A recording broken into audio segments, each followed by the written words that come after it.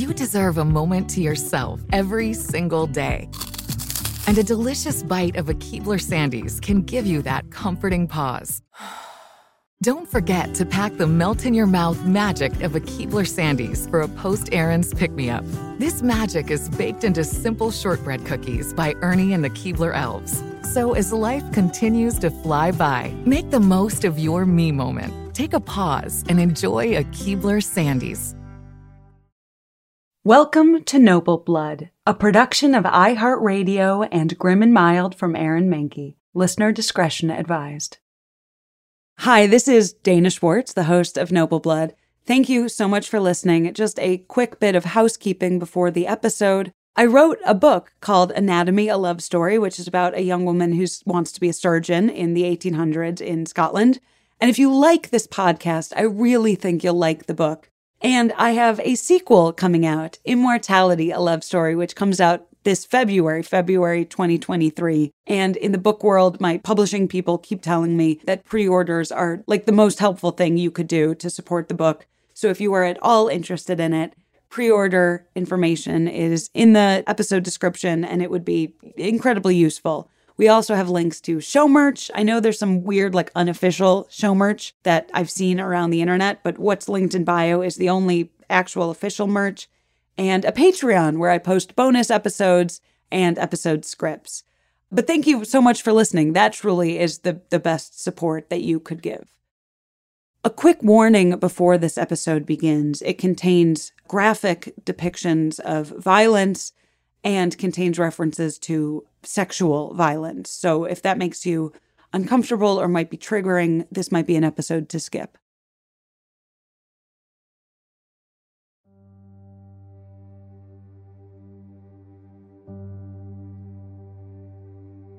It was 1599, and in the early morning hours of the 11th of September, the city of Rome was rioting. A massive, angry crowd gathered and grew as Romans, rich and poor alike, pressed on toward a building known as Castel Sant'Angelo, a fortress and prison whose imposing form had stood in the city since the 2nd century CE.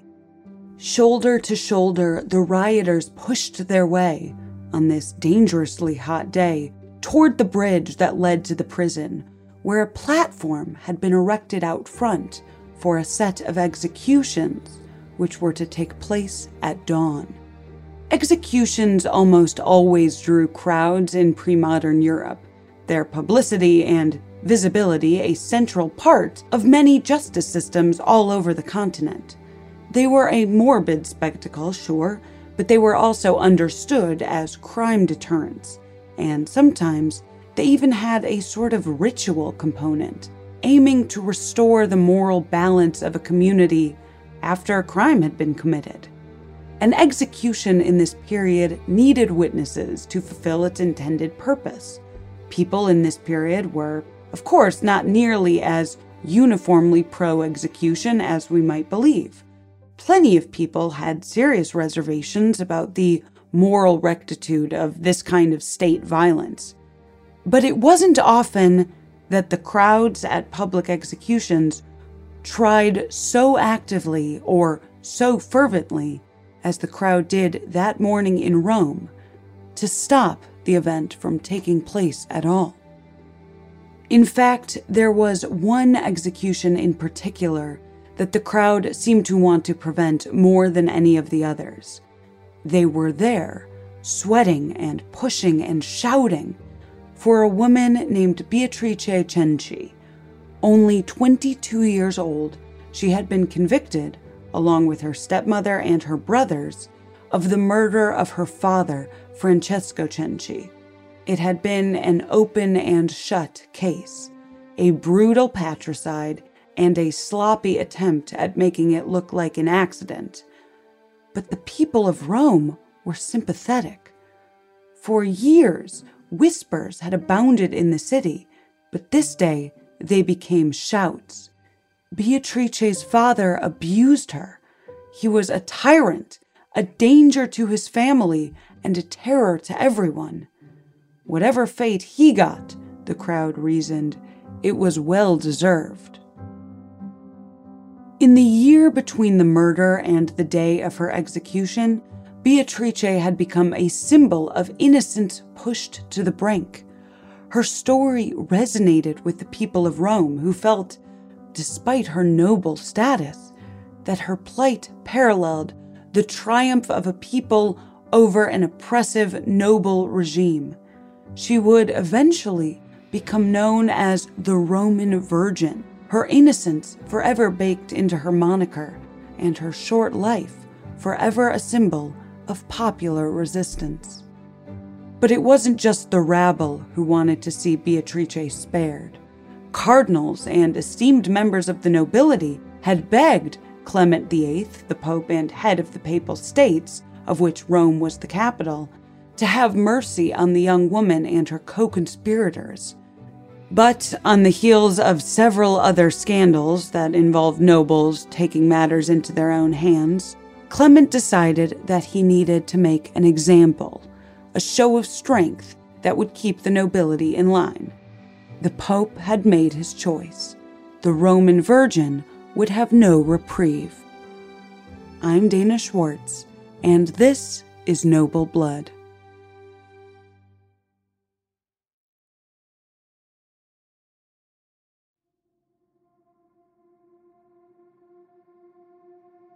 Although Beatrice is remembered rather singularly, she was, in fact, only one member of a rather large and rather troubled family.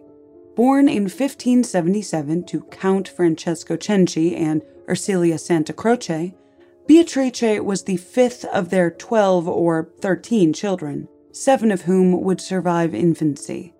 Relatively little is known about Ercilia, who would die before Beatrice turned 8 in 1584. Much more, and much worse, is known about her father, Francesco. Francesco Cenci was the so-called natural, that is to say illicit, son of Monsignor Cristoforo Cenci, treasurer of the Apostolic Camera, which is basically a papal treasury, which, papal fun fact interlude, was just abolished by Pope Francis this year.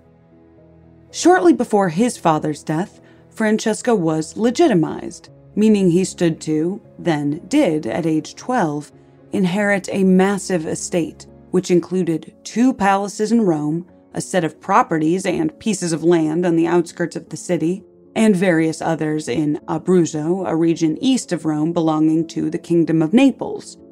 Of course, much of the estate was ill-gotten, gained in no small part through embezzlement from the papal coffers. The apple didn't fall far from the tree, it seems. Even as a child, Francesco was described as ill-tempered and violent. The first of many lawsuits was brought against him when he was only 11 years old, after he attacked someone, drawing blood in the process. He was also, to put it bluntly, apparently so sexually precocious that his tutor advised his mother to marry him off quickly to keep him from spending too much time with courtesans or, taking matters into his own hands.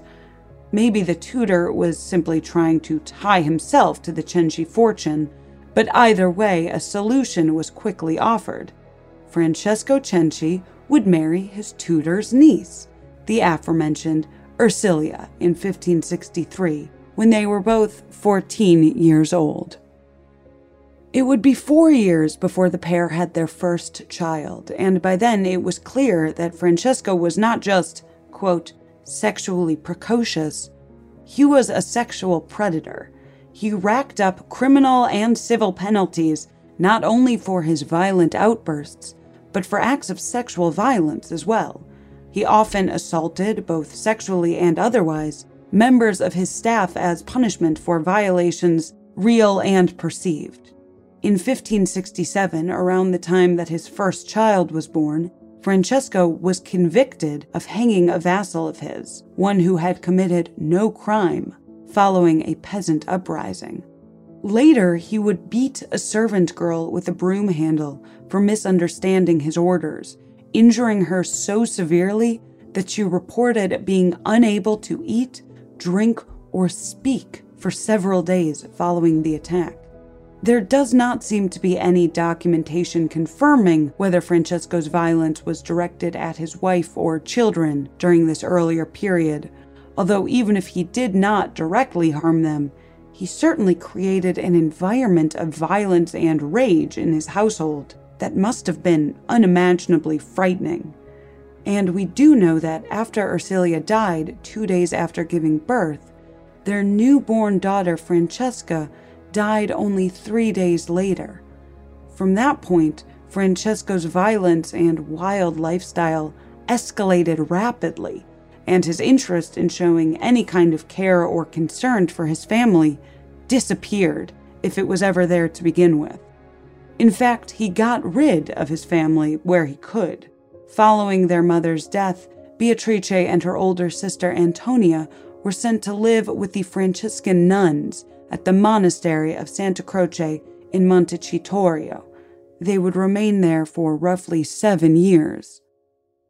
While Beatrice and her sister were in the convent, in 1585, Felice Pieragentile was elected to the papacy, taking the pontifical name Sixtus V. Coming to the role in the midst of the Counter-Reformation and after some years of instability, he was determined to curb corruption in Rome, seeking first and foremost to hold the nobility accountable by, gasp, punishing them when they committed crimes. In a totally normal response, Francesco Cenci responded by drawing up a will in a bid to protect his assets upon his death.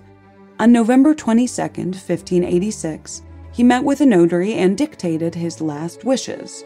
Some have pointed to this will and some of the language that it uses. The phrase that death may come at any hour and death being the one thing that is certain, end quote, along with his charitable bequests and many invocations of saints, gods, and other religious themes, as evidence that he was not so evil as some might believe. But here's the thing. If you were to walk into the state archives of Rome, where most of the city's pre-modern wills are housed, and pick out 100 from this period at random, you would probably find almost these exact phrases and bequests about 100 times. They were just a standard part of will writing in Rome, and a variation on the same standards to be found in other parts of Italy and beyond. Those words, simply put, did not come out of Francesco Cenci's mouth or brain. The document itself aside, it's the choices Francesco made in terms of his children that are of interest here. Most of his bequests were pretty standard. He left money for the care of his daughters, both legitimate and otherwise, and named his primary beneficiaries his sons, Cristoforo, Rocco, Bernardo, and Paolo, noting also that should he have other sons in his future, they would be added to the list. Except he already had another son who wasn't on the list. He had long openly disliked his eldest living child, Giacomo, and took this opportunity to give his least favorite son one last slight to be felt from beyond the grave. Francesco left him the minimum amount allowed by the law, a far cry from the lavish inheritance presumably awaiting Giacomo's brothers. We should not mistake his other bequests for care about his children. Again, there were a lot of standard practices in will-making, and other accounts of Francesco's behavior around this time point to a neglectful approach to his children at best. But his will tells us something important about his relationship with Giacomo and his willingness to spite his children in general. Perhaps spurred on by Francesco's increasingly erratic behavior, in 1590 Pope Sixtus finally set his sights on the nobleman's embezzled inheritance. He originally instructed Francesco to sell any properties purchased through illegal negotiations by his father and return the money to the papal treasury, which would have bankrupted him. But by April of that year, the fine was whittled down to 25,000 scudi, which records indicate was enough for Sixtus to consider the many sins, and I mean many, he listed them out in the papal decree, of the late Monsignor to be absolved. Now, 25,000 scudi was nothing to scoff at, but by now Francesco was well used to heavy fines. Over the course of his lifetime, Francesco would, slowly but surely, run his inheritance into the ground, simply by the sheer number of criminal and civil penalties racked up as a result of his violent nature. Pope Sixtus died only a few months later, in August 1590. Over the next several years, Rome's stability faltered under a series of short-lived popes, and the city became practically lawless. In this environment, Francesco became more violent and more brazen about it. The following year, things escalated again when Giacomo, his least favorite son, remember, decided to get married. Up until now, Beatrice and her sister Antonia had been spared their father's wrath while living up at the convent. Of course, convent life in the 16th century was no vacation. This convent in particular was generally populated by poorer women, and was in fact located in the area of Rome in which most of the city's sex workers resided. It was an odd place to board two young noble girls. It's possible that their father placed them there out of a lack of care for their comfort, simply wishing to be rid of them in the easiest way for him possible. But at the very least, the two sisters would have been kept safe away from Francesco's pattern of violent behavior. And so, although we don't know much for sure about this time in their lives, I like to imagine it was happy, if austere. Unfortunately, that peace would not last. Giacomo Cenci's marriage to Lodovica Velli, a distant cousin, left Francesco seething with jealousy and rage. When the newlywed couple settled into their apartment in the Cenci Palace, Francesco decided two things. First, he would rather move out than witness his son's prosperity. And second, it was time for his daughters to come home. One can only imagine how jarring it must have been for Beatrice to return to her father's residence in 1591. She had spent the prior 7 years, half of her life at this point, with her sister in a convent, likely not sealed off, but certainly shielded from the outside world. Now, nearly 15 years old, she was returning to a new palace, following a great deal of upheaval both in the city and in her family. It was at this point that Beatrice's life, already characterized by instability, would take a turn toward the horrific. Enraged at his eldest son's decision to get married and bring his wife to the family palace, Francesco Cenci moved his permanent residence to another of his properties, a palace nestled along the Tiber River. He decided to bring Beatrice and Antonia home, ripping them from their home of 7 years in the process, ostensibly because he wanted the company. His decision had essentially split the family in two. His son Rocco had come to join him in the new residence, but another of his sons, Cristoforo, had chosen to stay with Giacomo, the oldest son, and his new wife. Francesco had sent 2 of his other sons, Paolo and Bernardo, off to school elsewhere in the city. So perhaps bringing the girls home was an attempt to tip the family scales in his favor. Or maybe he simply felt that they had been free from his direct control for too long. Competition and bitterness toward his children, particularly Giacomo, seems to have fueled not only Francesco's rage, but also his life choices. Not long after he moved to the new palace, he set his sights on procuring a marriage of his own. On November 27, 1593, he married Lucrezia Petroni, the widow of a distant cousin.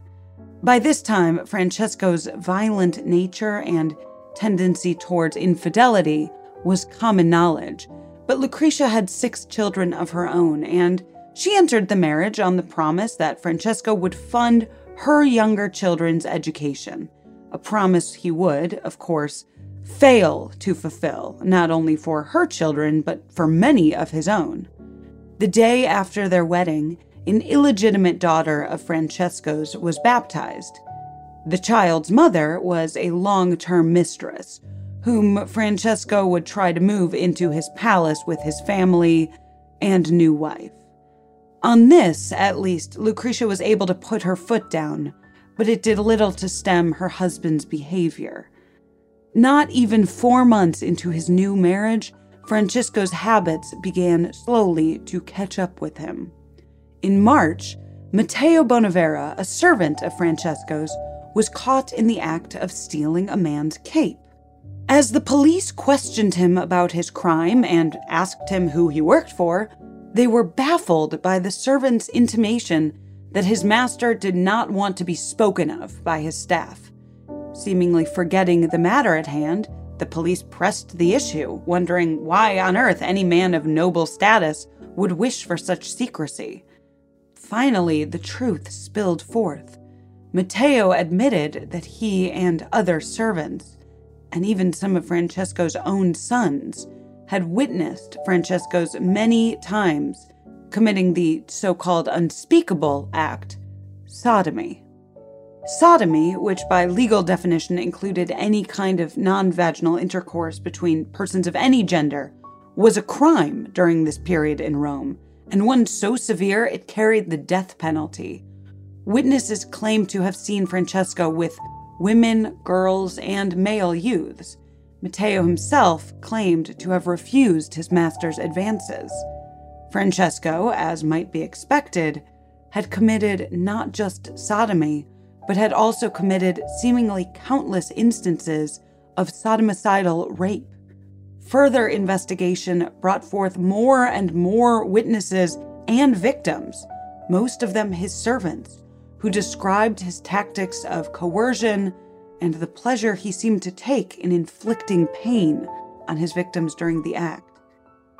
There was little physical evidence to corroborate these crimes, but the sheer number of witnesses, coupled with the scandalousness of the crime, meant that Francesco would be arrested and imprisoned awaiting trial. After all his years of violence, it finally seemed like he might be stopped. Despite the scandal that it would have brought on the Cenci family, this moment must have brought with it also some real, if tentative, relief. But abusive, powerful men with wide networks of people willing to protect them are a tale as old as time. The husband of one of Francesco's illegitimate daughters happened to be a lawyer in the Papal Court of Justice. He took on the job of being Francesco's advocate and managed to get him released from prison. There was, however, a fine. Francesco was ordered to pay 100,000 scudi, a significant portion of his already disappearing inheritance, and he could not leave the Papal States until his fine was paid. Whatever neglect, spite, or violence or combination Francesco had previously directed toward his family, it would pale in comparison to the all-out war he waged after his sodomy trial. He openly accused Giacomo of getting him imprisoned in order to steal his fortune, and even of plotting his murder, which, while it was a prescient accusation, it was one that was directed at the wrong child. Francesco had also, by this time, turned on Cristoforo, the one who had chosen not to move with him following Giacomo's marriage. Having taken after his father in terms of his reputation for brutality, it seems Cristoforo was a more formidable foe than his father expected, and a threat from him may have been the reason Francesco was anxious to leave Rome at the earliest opportunity. You might have noticed that for much of this episode, Beatrice has been very much a background player, nearly forgotten in the chaos, drama, bloodshed, and crimes of her father's life. This is for many reasons, chief among them that Francesco's life has been heavily documented through court records in a way Beatrice's was not, which simply left us with more information about him than about her. All of this would change in 1595 when Francesco made his final payment to the papal exchequer and moved to a castle he borrowed from a friend, because by this point, most of his places were in disrepair.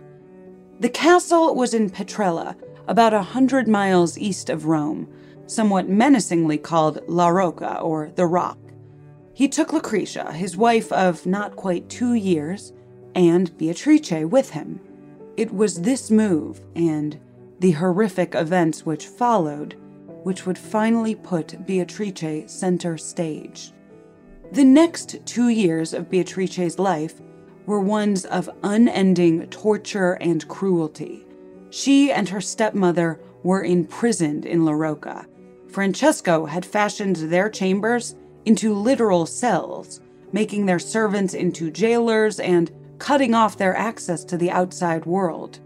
During this time, Beatrice also lost 2 of her brothers, Cristoforo in a dispute over a courtesan, and Paolo of an unknown cause following his and Bernardo's own escape back to Rome after an ill-fated visit to La Petrella. Bernardo, the youngest of Francesco's legitimate sons, found safe haven in the household of his elder brother, Giacomo. Over these 2 years, Beatrice and Lucretia had considered and attempted to plot an escape, and according to reports from servants, at least Beatrice was so distraught she was even considering suicide. With the help of the administrator of La Rocca, the women were eventually able to send letters to Giacomo and other relatives in Rome begging for help, and said that at one point Beatrice even reached out to Pope Clement, begging him to free her from her father's torment. In December 1597, however, Francesco managed to intercept one of these letters while he was in Rome conducting business, and who knows what else. Enraged by the entirely correct accusations his daughter had made, he returned to La Petrella, determined to make her regret it. In depositions, witnesses would later offer a cryptic description of Beatrice's treatment at the hands of her father, depositions that would fuel rumors and be a cause for great dispute among scholars and people who have written about her. Although Beatrice was about 20 in 1597, Francesco had made no attempts to secure a marriage for her, even going so far, according to some accounts, as to refuse a match suggested by Pope Clement himself. There was the matter of a dowry he didn't want to pay, but the testimony of the servants at La Rocca would fuel other suspicions. In one deposition, a servant named Girolamo described in graphic detail Beatrice's terrifying punishment following Francesco's discovery of her letters. According to the notary who transcribed her testimony, the servant said, quote, "He took a bull pizzle which he kept there, and he thrashed her horribly with it, saying that she had written to Rome and had also sent a petition, and Beatrice denied these allegations, and he kept her shut in her bedroom for 2 or 3 days, and he himself brought her food, and he would open the door of her bedroom and put it on the floor, and then he would go away at his good will." End quote. It is this last bit, he would go away at his good will, in particular, which would fuel allegations, in his time as well as ours, that Francesco committed incest with his daughter. Belinda Jack, a scholar who has written on Beatrice, suggests that this phrasing may have been a roundabout way of indicating this, that Francesco was entering his daughter's bedroom for a specific purpose and would only leave when his desires had been met.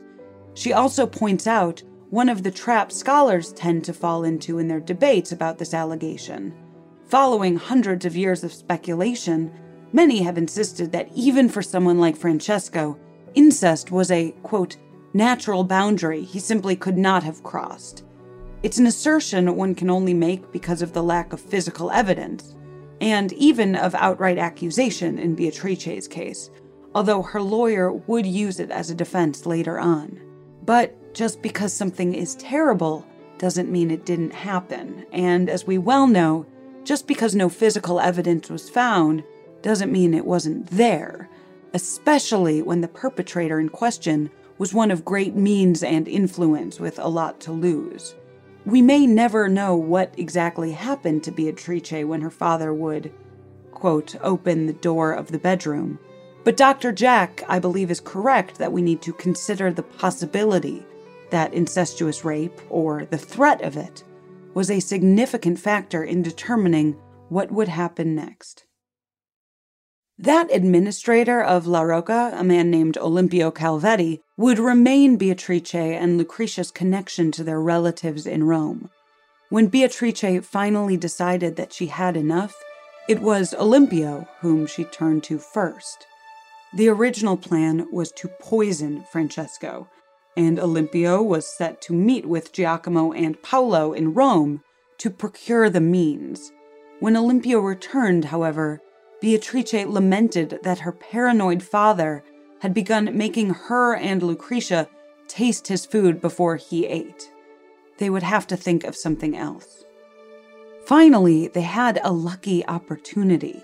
In September 1598, Francesco took ill with gout and was convalescing in his chambers. Beatrice knew now was the time to strike.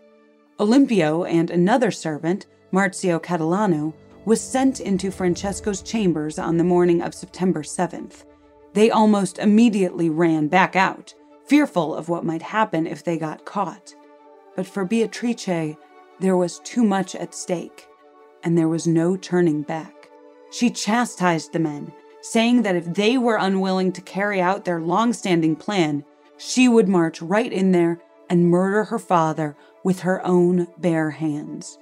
Renewed in their resolve, the two men went back in and bludgeoned Francesco to death as he slept. Beatrice was free. Before she could revel in her freedom, Beatrice knew there was another matter at hand, that of covering up their crime. She had her hitmen dress her father's corpse and fling him off of his balcony into the brush below. They made a hole in the balcony by removing some planks from the floor, hoping to make it seem as though the man had fallen through, and Beatrice and Lucretia took on the task of hiding the bloody sheets. Then they called for help, and Olimpio came to the castle to share the news of a horrible accident at La Rocca. For his part, Marzio fled the castle, though he later would return to collect payment for his part in the conspiracy. But whether it was through adrenaline or sheer ineptitude, their cover-up was sloppily carried out, and in the end quite obvious. As the crowd gathered at the castle, they wondered, how could such a large man fall through such a small hole in the balcony? And certainly a passing branch could not have made such a deep gash in his eye. As the days wore on, gossip continued as Lucretia and Beatrice declined to attend Francesco's burial. Before long, it was determined that Francesco Cenci's death, however well-deserved it might have been, was no accident. It would not take long for these rumors, and the consensus that followed, to reach Rome, more specifically the papal authorities. An investigation began in earnest in November 1598, and initially, although they were detained on house arrest in Rome, Giacomo, Lucretia, and Beatrice were treated with a great deal of civility due to their status. Back in La Petrella, Olimpio was trying to retroactively make their case stronger. He widened the hole they had made in the balcony and employed his wife to dispose of the hidden bloody bedsheets. For some reason, perhaps some would later suggest she was jealous of her husband's relationship to Beatrice, she did not dispose of them, but rather simply hid them away elsewhere. Whereas Romans would express a great deal of compassion for Beatrice's plight, the clumsiness of the cover-up, coupled with the conspirators' apparent arrogance in sticking to their ridiculous story, rankled the people of La Petrella. Although they had little love for the late Francesco, the villagers balked at the thought of powerful people literally getting away with murder, and they shared their suspicions and observations with investigators from Rome. With all of this new evidence in hand, papal authorities began to treat the Cenci like the criminals they supposed them to be. They were moved from house arrest to the prison at Tor Nona. Giacomo Cenci, from his imprisonment, was able to, allegedly, orchestrate the murder of their greatest threat, Olimpio. His arrogance threatened them all, and so he was beheaded by a bounty hunter, allegedly after Giacomo put a price on his head. The other murderer, Marzio, would not survive either, dying while in the process of being tortured by authorities. But Olimpio's death was, in fact, what sealed the Cenci's fate. His wife, enraged by the murder of her husband, went to the authorities with everything she knew. She had seen the bloody bedsheets. In fact, she had hidden them and knew exactly where they were. Under torture, both Giacomo and Lucretia admitted to their crime, but both pointed the finger firmly at Beatrice as the guiding force of the conspiracy. For her part, Beatrice is said to have withstood torture bravely and resolutely, admitting nothing except an affair with Olimpio, which some scholars believe was a forced confession. The point of getting her to admit an affair would be to quell the already growing compassion for her among the Roman people. All of the conspirators, Giacomo, Lucretia, young Bernardo, and Beatrice, would be subject to torture as authorities questioned them. This was unusual. Nobility were usually spared from such brutal treatment, but Pope Clement had given special permission for its use in this case. He was on a tirade against increasing violent crime among the wealthy and powerful. And of course, there was the matter of the funds he stood to gain through the seizure of assets and fines should the Cencis be executed. Francesco and his sins, and the debts that came of them, continued to haunt the Cenci family. Finally, almost exactly 1 year after the murder of Francesco Cenci, Pope Clement's sentence was handed down. Accounts vary as to the exact order of the events on the day the Cenci were executed.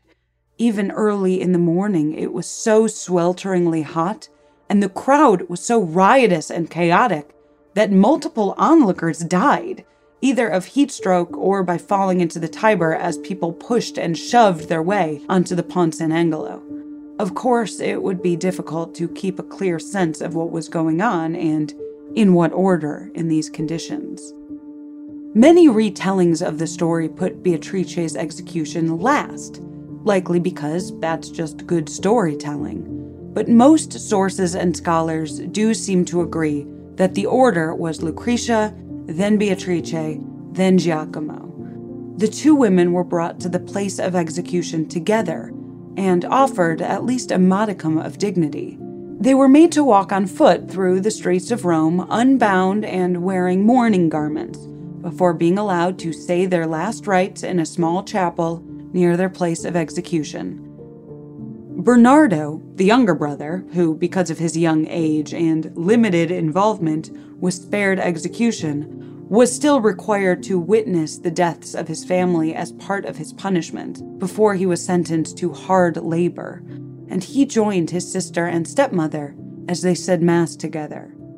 Lucretia's execution was swift, and the crowd seemed to have relatively little sympathy for her. Although she had suffered many of the same injustices as her stepdaughter, she was apparently so fearful as she approached the platform that she fainted and had to be carried to the execution block. She was beheaded before she regained consciousness, which to me seems a mercy. Giacomo was likely executed last, and certainly most brutally. He was led by a cart through the streets to the execution platform. There, already injured from torture, he was further mutilated with red-hot tongs before being bludgeoned to death with a mallet, dismembered, and having parts of his body displayed on hooks by the platform. In between these two extremes was Beatrice. The crowd had fallen silent the moment she came into view, but as she walked, showing not a bit of hesitation, to her place on the platform, many in the crowd couldn't help but let out a cry at her plight. Without a word, she knelt at the block. The axe fell, and it was over. The Roman Virgin was dead. The moment Beatrice Cenci died, something changed in the crowd. What had been a riot immediately transformed into a somber funeral for their newfound popular heroine, taken in her prime for the crime of standing up to her oppressor. Even the bloody display of Giacomo's execution couldn't divert their intense focus on Beatrice. Following the executions and Bernardo's return to the prison at Tordenora, it was required for the bodies to remain on display for some time, a part of the witnessing process of public executions. Many onlookers waited with Beatrice's body, as if to keep her company. Some accounts stated that young girls left wreaths of flowers around her severed head. When leave was finally given for the Cenci to be taken to their graves, Beatrice's procession was by far the largest. Romans from all corners of society gathered again at Ponte San Angelo and walked over a mile in the heat, following her coffin through the streets of the city, bringing Beatrice Cenci to her final resting place at the Church of San Pietro in Montorio. They left heaps of flowers, lit candles, and stood vigil for hours. Although her grave was unmarked, a consequence of her criminal status, and would later be desecrated by French soldiers in 1798, Beatrice Cenci left an indelible imprint on the people of Rome and beyond. She has been the subject of endless plays, books, movies, and artwork, inspiring the likes of Percy Bysshe Shelley, Alexander Dumas, Nathaniel Hawthorne, and Stendhal. But her most visible and perhaps meaningful legacy is arguably still in the streets of Rome. Among the many ways she has been memorialized throughout the city, there's a small plaque that was placed in 1999 on Via Monserrato, from where she is said to have begun her final walk to Ponte San Angelo. A translation reads, "From here, where stood the Sevilla Court prison, on the 11th of September 1599, Beatrice Cenci moved toward the executioner's block, an exemplary victim of an unjust justice."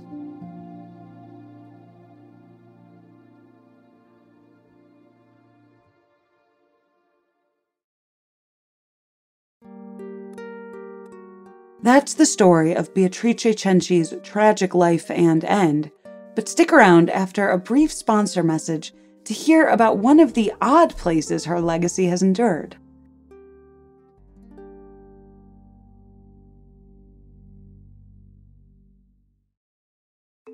The weather is getting warmer, so it is time to say goodbye to your jackets and heavy sweaters. Hello to shorts and tees. If you are anything like me, you have this urge around this time of year to completely overhaul your wardrobe, but ideally you want to do that without spending a fortune. Luckily, I found Quince. Now I've got a lineup of timeless pieces that keep me looking effortlessly chic year after year. They have these amazing European linen dresses, blouses, and shorts from $30, washable silk tops, timeless 14-karat gold jewelry, and honestly, my new favorite pair of summer sunglasses I got from Quince. Get warm weather ready with Quince. Go to quince.com/noble for free shipping on your order and 365-day returns. That's QUINCE.com/noble to get free shipping and 365-day returns. Quince.com/noble.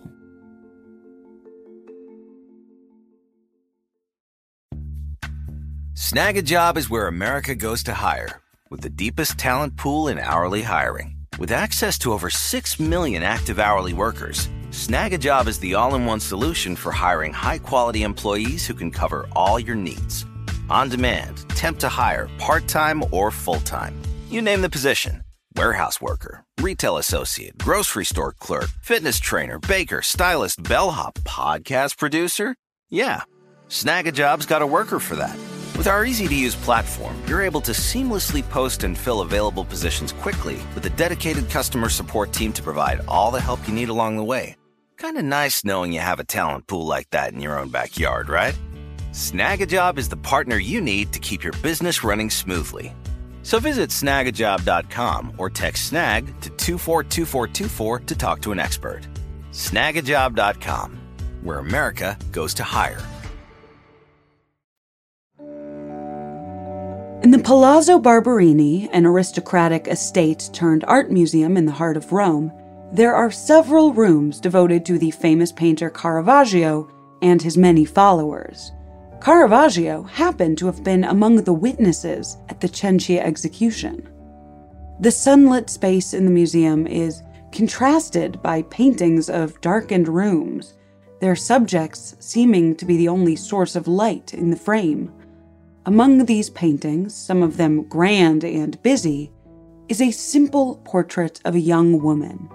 She wears a white chemise and a white head covering, both standing out against an inscrutable blackened background. She faces away from the viewer but turns her head back with a soft, innocent expression. For hundreds of years, this was believed to be a portrait of Beatrice Cenci in her final days, and it's easy to see why. It's a painting of a beautiful girl looking a little sad, maybe resolute, and draped in white drapery. She's a picture of innocence, but she's also a blank canvas, someone we can paint a story onto and make our own. Even though it has been confirmed that this painting was not of Beatrice, it was more likely intended to represent a prophetess, it remains the image most associated with her. It's at the top of her Wikipedia page, on the cover of books about her, and all over the internet. It's the epitome of what we've made Beatrice into, not just in public memory, but in an almost endless list of literary, dramatic, and artistic renditions of her life. Something that's compelling, dramatic, and ultimately not really her at all. This painting, however, is not the only one housed in the Barberini with something to say about Beatrice and her story. One of Caravaggio's best-known works sits just stepped away from this famed portrait. Painted around the time of the trial and execution, or possibly a few years later, Judith beheading Holofernes is said to have been inspired by the plight of Beatrice Cenci. It depicts the climactic moment in the biblical story of Judith, a beautiful and brave Jewish widow who charmed her way into the chamber of the Assyrian general Holofernes before, beheading him and becoming a hero to her people.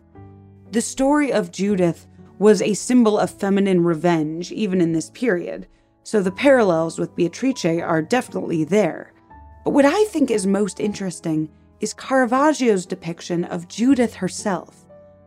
Where other Judiths have been depicted with a fierceness befitting a woman bravely sneaking behind enemy lines, particularly one excellent painting by the female artist Artemisia Gentileschi, in Caravaggio's painting, his Judith seems almost doubtful.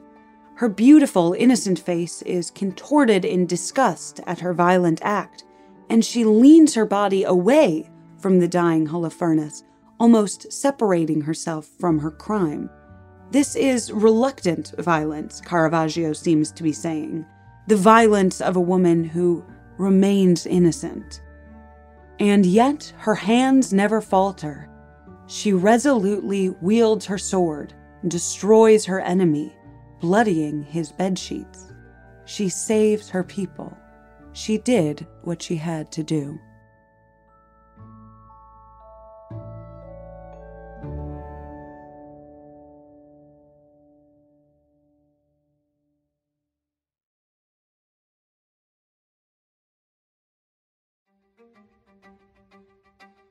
Noble Blood is a production of iHeartRadio and Grim and Mild from Aaron Mahnke.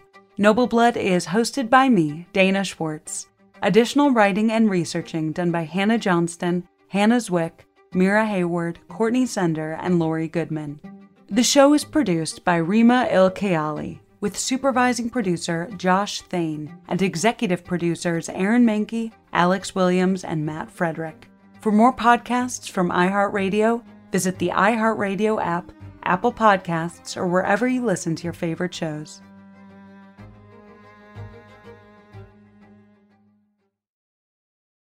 Rev up your thrills this summer at Cedar Point on the all-new Top Thrill 2.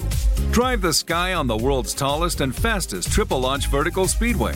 And now, for a limited time, get more Cedar Point fun for less with our limited-time bundle for just $49.99. Get admission, parking, and all-day drinks for one low price. But you better hurry, because this bundle won't last long. Save now at cedarpoint.com.